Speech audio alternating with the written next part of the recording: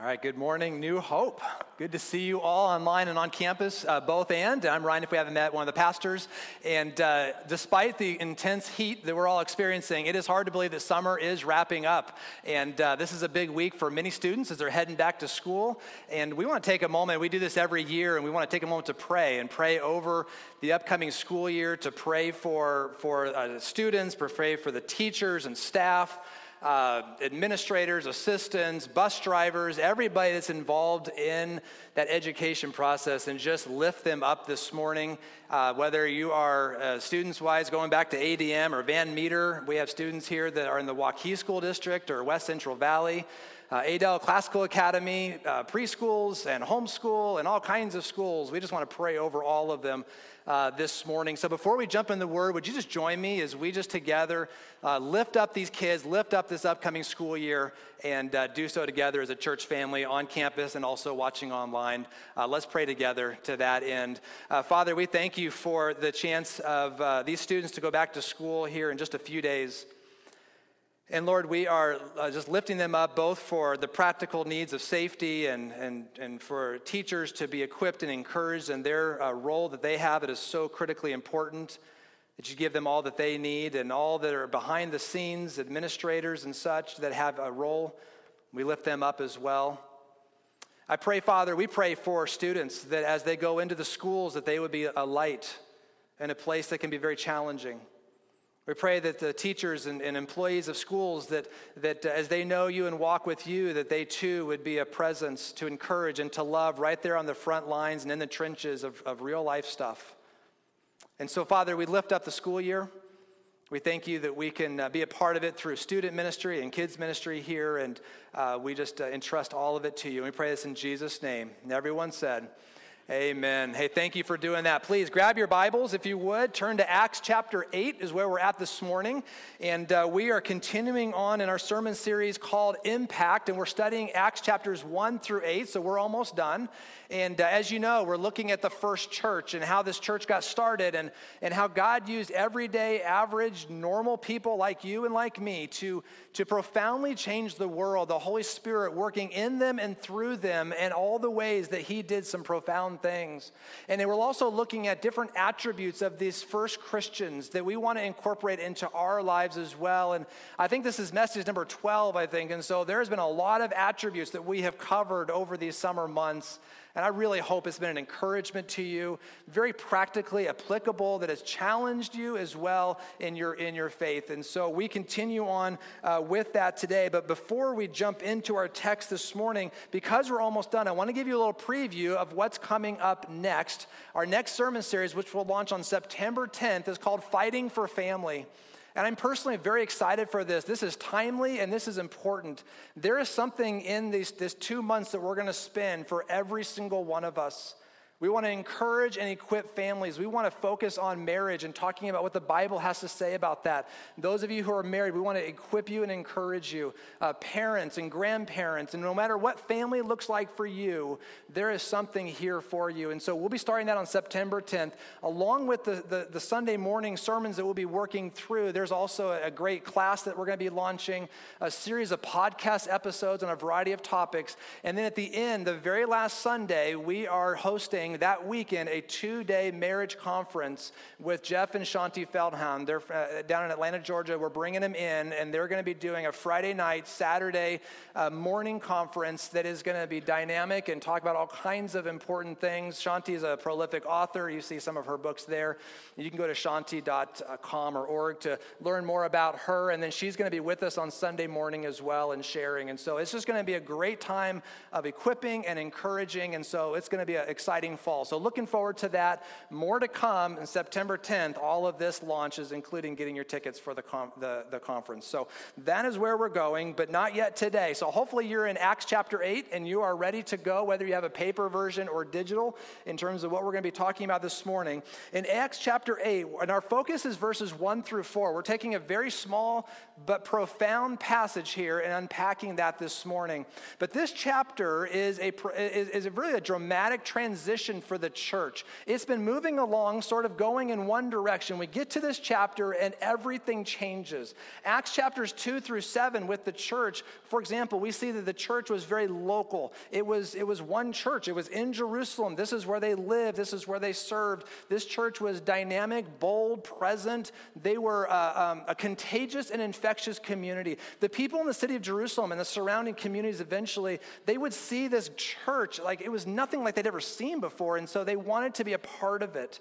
They lived out Jesus' words in John 13, 34, and 35, where Jesus says that all men will know that you're my disciples. How? If you love one another. This was that church, and they were radically transforming their city, Jerusalem, in a profound way. But then we get to Acts chapter 8, and everything begins to change. Everything begins to change. And not only did it change, it's going to change in one day. In one day, God is going to dramatically turn everything that this church has been about, everything that they're doing completely upside down and disrupt the lives of the people in the church. But what he's doing that we're going to see is that the Lord is opening a new door for how to do ministry. And it's a door that's still open today. It's a door that wasn't just for them then. It's a door that's open for us today. And if you want the Lord to use your life, as we've been saying for weeks now over the summer, to use your life to make an eternal impact in the life of someone else, if that is on your heart, you say, that's what I want, this is for you. Because this is going to unpack a strategic way for how to do that comes right from the text. It's what they did, and it's what we should do. And here it is. Here's your big idea for this morning. The big idea, your first fill in the blank, is this: sow as you go. That's what we're going to talk about this morning. And my challenge for every single one of us, just to put it out there right now, is that you and I would view life in such a way that life provides a chance to help people find and follow Jesus. That isn't just about moments and places and programs on a calendar, but it's all of life. It gives you and I a chance to sow as we go, to share as we live, to point people to Jesus in a variety of ways. This is what they did, and this is what we are to do. So Acts chapter 1, verse 8, quick background just to make sure we're all on the same page as we read verse 1 in just a moment. The Jerusalem church, as you remember, had grown dramatically. This church was likely 20,000 plus in size. This is a mega church. It is massive in size. Now consider that Jerusalem at this time is only about 60,000 people population. That's about 1 of 3 people in this city of Jerusalem are coming to faith in Jesus, are a part of this church community. Well, no doubt, a largely Jewish city, of course, this is where the Sanhedrin is, this is where the temple is. That was very disruptive for those who were threatened by that. So conflicts begin to stir up. Acts 6 and 7, we see this conflict stir up against a gentleman named Stephen. He ends up having to go to court. They end up issuing the death penalty, and by the end of chapter 7, they murdered him.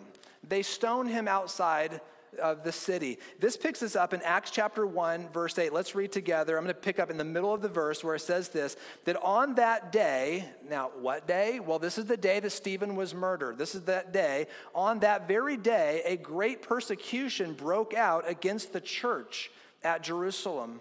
And all except the apostles were scattered throughout Judea in Samaria. If you have your Bible, underline, circle that word scattered there. That's that big idea here that's going on. And I want you and I just to try to put this into context for us. I want you to imagine here at New Hope Church that one of us, because one of us, whoever it may be, loves Jesus so much that they were killed for that. They were persecuted, tried, and ultimately killed. And then this oppression begins to hit, this persecution strikes such that you have moments to get home, to grab your loved ones, to grab a backpack of some belongings, and to get out of city, to get out of Adel, Waukee, wherever you live, to flee. And all of a sudden, what was New Hope and everything we sort of experienced as a church changed just like that. It was over. You know and heard that some people headed north toward Minnesota. Some went south toward Missouri. You have no idea where your small group went. Your friends, you don't know. You're trying, now I know we all have cell phones today, but go with me on the illustration, right? I mean, you're trying to figure out where things are at. a church that you loved, a church where you saw God doing incredible things, a church that was growing day by day, it's gone. It's not there anymore. And as you go, you've got to figure out, I need a new job. I need a new place to live. I need new friends. I need to find a new church family, except wait, there aren't any. I just got scattered from the only church that there was. It is the church. And now the church is gone. And you can imagine if that was happening to us, but for those people then, there was probably this question gripping them of like, Lord, what are you doing? Like it seemed like you were working in so many profound ways. There were so many exciting things happening. And all of a sudden, it's just over and gone. And it's such a good reminder that sometimes often we go through things. We go through these types of moments that are so hard and we don't know what the Lord is doing and allowing and how he's working. And those experiences are very, very real. But it's such a good reminder that it's not the full picture. And it wasn't for those Christians that day either. To try to paint a picture for that, your next fill in the blank, to drive this home, is this idea that this day, this wasn't the destruction. This was the dispersion of the church. God was doing something profoundly important in this moment. He was scattering his people like seeds. He was getting them out of Jerusalem to go to Judea and to Samaria to reach people that the Lord deeply loved. Let me show you a map just so you have context for this. You have Jerusalem in the center, and they're going in every direction. Samaria to the north, Judea to the south. Here you have the enemy who is intending harm, but God is turning the tables, and he's like, no, this is actually for good. This is really good. You see that the Satan is attempting to stamp out the church's fire, to stomp on it, to be done with it, but not realize that God says, you know what, this is actually working just for my good, because what you're doing is you try to stamp out the fire of the church as you're spreading the embers all over the ancient world. As men and women, boys and girls, these families are traveling and moving into all these different places, and all of a sudden there is light and salt and people all over Judea and Samaria to reach people with the gospel. This is what God was doing. It was painful for the people, but the Lord was working in all of it. And just to encourage you, you may be going through something now, and if you're not today, you will tomorrow, because that's the human lot. But remembering that God has a bigger picture so often in mind, how he wants to redeem and use those moments. We got to trust him through it. Trust him in the midst of it.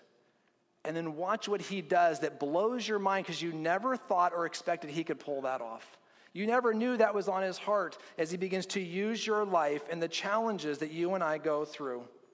Verse 2, as we continue on, we have a little short verse here that gives a quick scene that happened back in Jerusalem. As people are fleeing, it says that godly men, they buried Stephen and they mourned deeply for him. That word deeply in the Greek means loudly. That's a loud, wailing type of mourning that is going on here. And so it's just almost a parenthetical statement that in the middle of the fleeing and the persecution, the dispersion of the church, this group of men stayed back and they gave Stephen a proper burial. Now, what I love about this verse is at this time in history, that if a person was convicted by the Sanhedrin, the Jewish Supreme Court, and was then stoned, so convicted, and was stoned for what they did, it was illegal to shed a tear and cry for that person. You were not allowed to. But these men who go and they take his body and they give him a proper and respectful burial, what do they do? They begin to mourn, but not just a little sniffle. Oh no, they are loudly wailing and mourning. They did not care. This was a beautiful expression of love for Stephen, of love for the Lord, of doing this expression of kindness after his murder. We continue on in verse 3.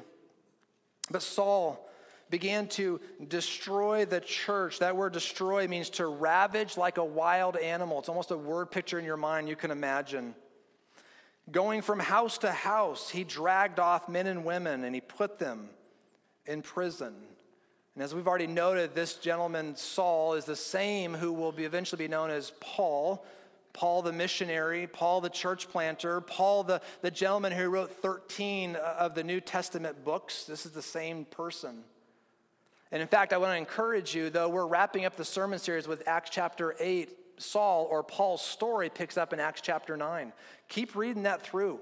Enjoy the rest of his story. It is remarkable how God worked in him and through him. But this verse right here is such an important reminder. In your next fill in the blank, I just want to drive this home before we get to our main point. And that's that we are all different people before we met Jesus.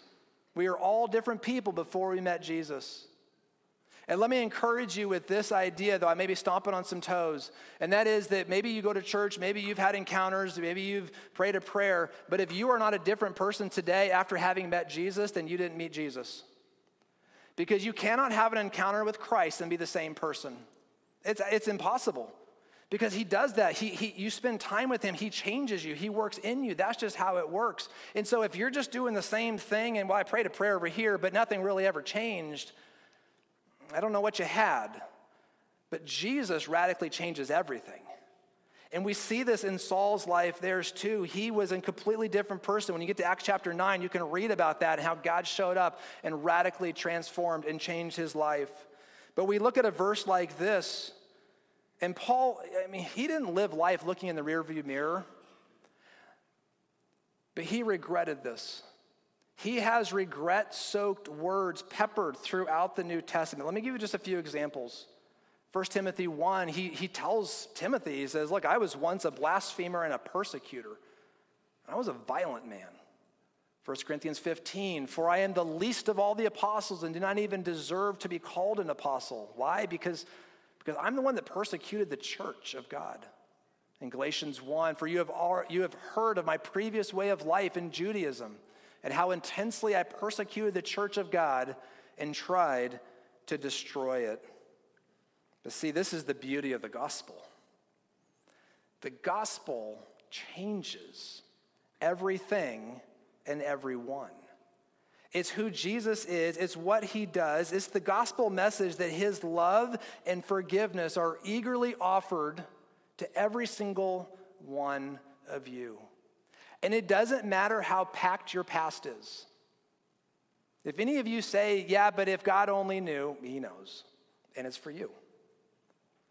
Or it may be for you, or if you're here watching online, it may be the idea of like, well, I don't feel like I'm qualified. I don't feel deserving of forgiveness from God. But the cross screams something very different. Because the cross is for everyone. All are invited to the foot of the cross. All are invited to come and to bring our brokenness and our shame and our past and our regrets, just like Saul, and to have an encounter with a living Savior who extends gracious forgiveness and a second chance relationship with him. This is no merit of our own. We did nothing. Zero to deserve it or to put into effect. But this is the gospel. And this is what we see here. And this is the message that the early church was imprinted upon. And when they were with people, this is what they shared. It was a message of, let me tell you about the one who changes everything. Let me tell you about Jesus. And anywhere they were and everywhere they went, this is what they did. Which brings us to our last verse this morning, and the key one I want us to lock on as we finish up, and that's verse 4. Where it simply says that those who had been scattered, which was just about everyone, they preached the word wherever they went. And that word preached, if you have this idea of like, well, that's just for a few people. There's a few preachers out there. That's what they do. No. The word preach literally means to talk about. That means that wherever they were scattered, they talked about, they shared evangelism. They talked about Jesus. They talked about the word. They talked about what they were learning. They talked about what God was doing. And so you have this scene where thousands upon thousands of people, north, south, east, and west, they are running for their lives. And everywhere they went, as the text tells us, they took their moments and opportunities to tell people about Jesus. This is what they did everywhere they went. What were they doing? That's sowing as you're going.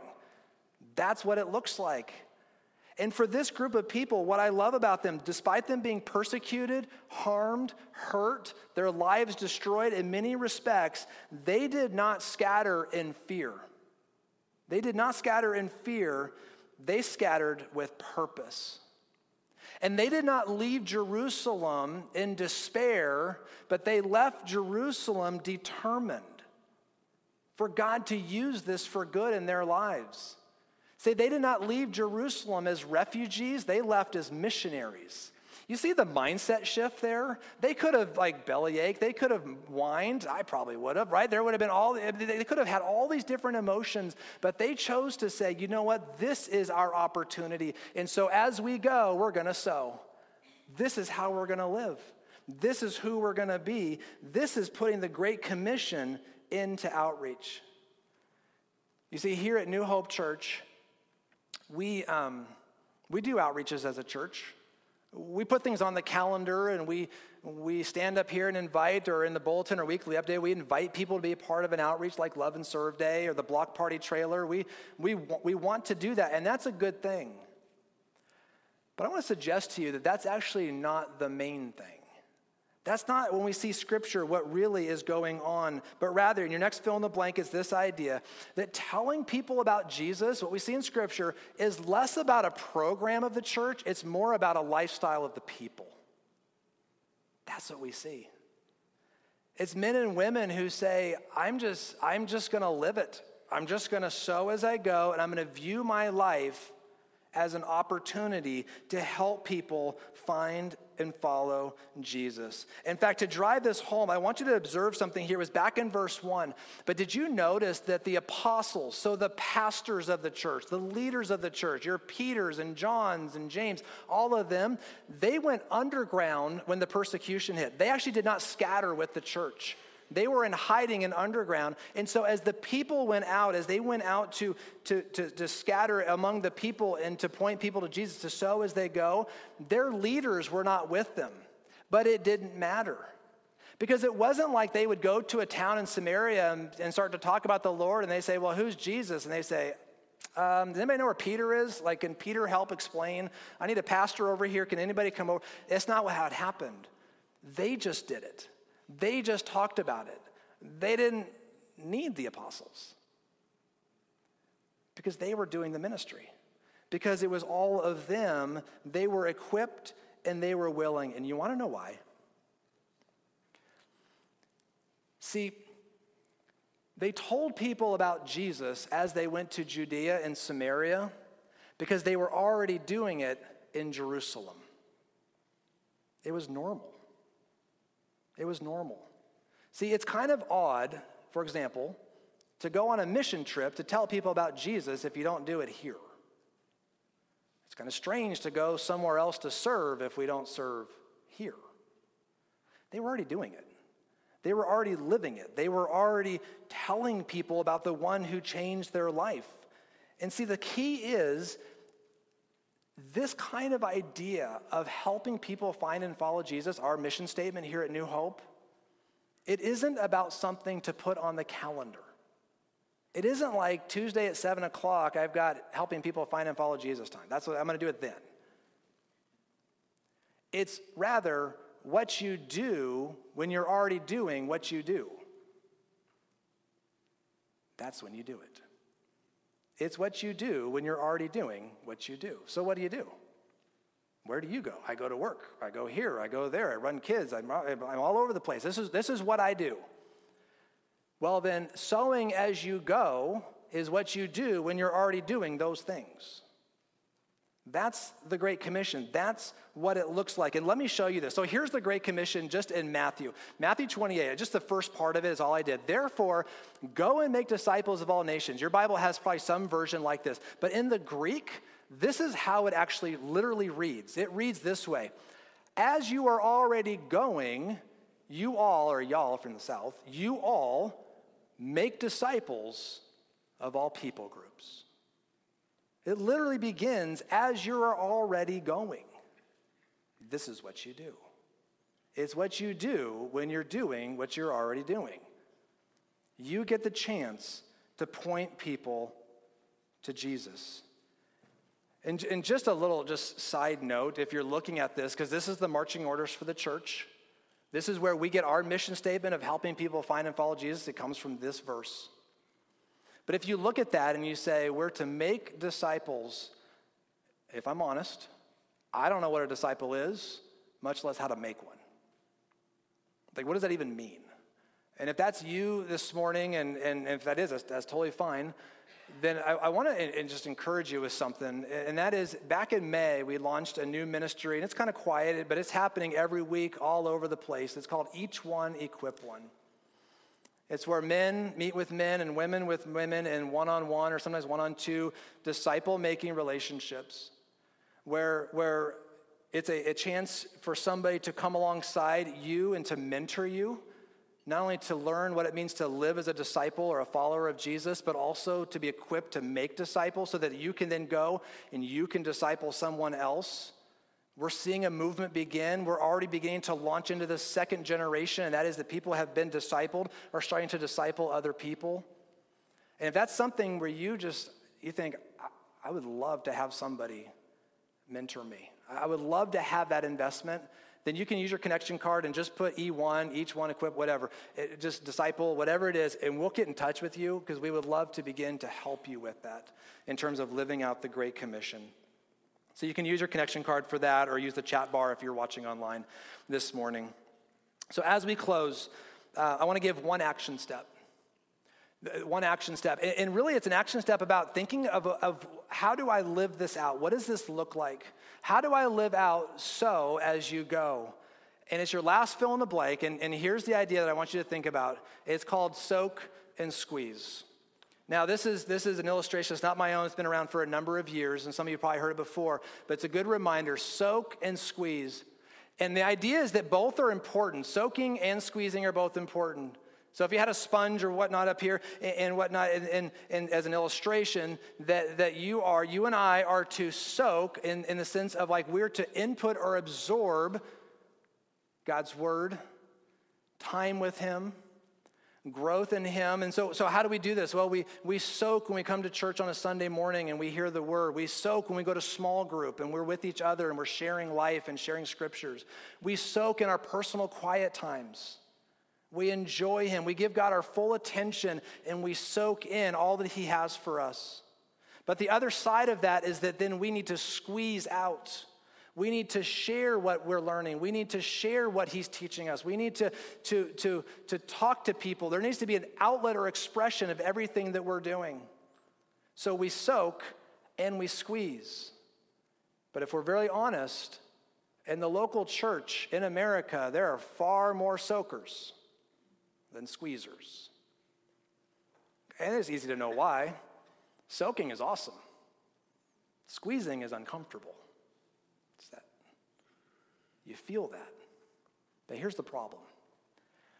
If all we ever do is soak, if all we ever do, come to church, go to small groups, soak, at some point we become spiritually bloated, spiritually constipated. How about that for an analogy? Not very comfortable. At some point, you can't soak in anymore. Like you're just at capacity because there's nothing left for you in terms of input to bring it in. I have found that people who are soakers, they have anemic worship and they're bored. They're bored with Christianity because all they're doing is just soaking. So what we need to do is we need to squeeze out too, because that's where the action happens. That's where God begins to work and to lead us. So if all we ever do is soak, we become spiritually bloated. But just as dangerous, if all we ever do is squeeze. And so you're that person that rather than spending time with him, you're doing things for God and you're just squeezing constantly. At some point what happens is you have nothing left in you to squeeze out. You're tired. You're burned out. You're frustrated. If somebody asks me to do one more thing, I'm going to lose my mind because all I'm doing in life is squeezing, and there's nothing left. Both are dangerous. We need to soak and we need to squeeze. And so let me ask you as we close this morning, how are you doing in this area? How are you doing soaking in God's word? You cannot sow as you go if you don't soak. If you don't spend time with him, you have nothing to offer as you go. But also, how are you doing squeezing? What does that look like in your life? Who are you talking with? Who are you engaging with? Who are you spending time with? Who are you sharing with? Who are you praying for and praying with? What does it look like in your life to squeeze out? I'd like to invite the worship team to come up as we begin to close. If you don't soak, you have nothing for people. If you don't squeeze, you give nothing to people.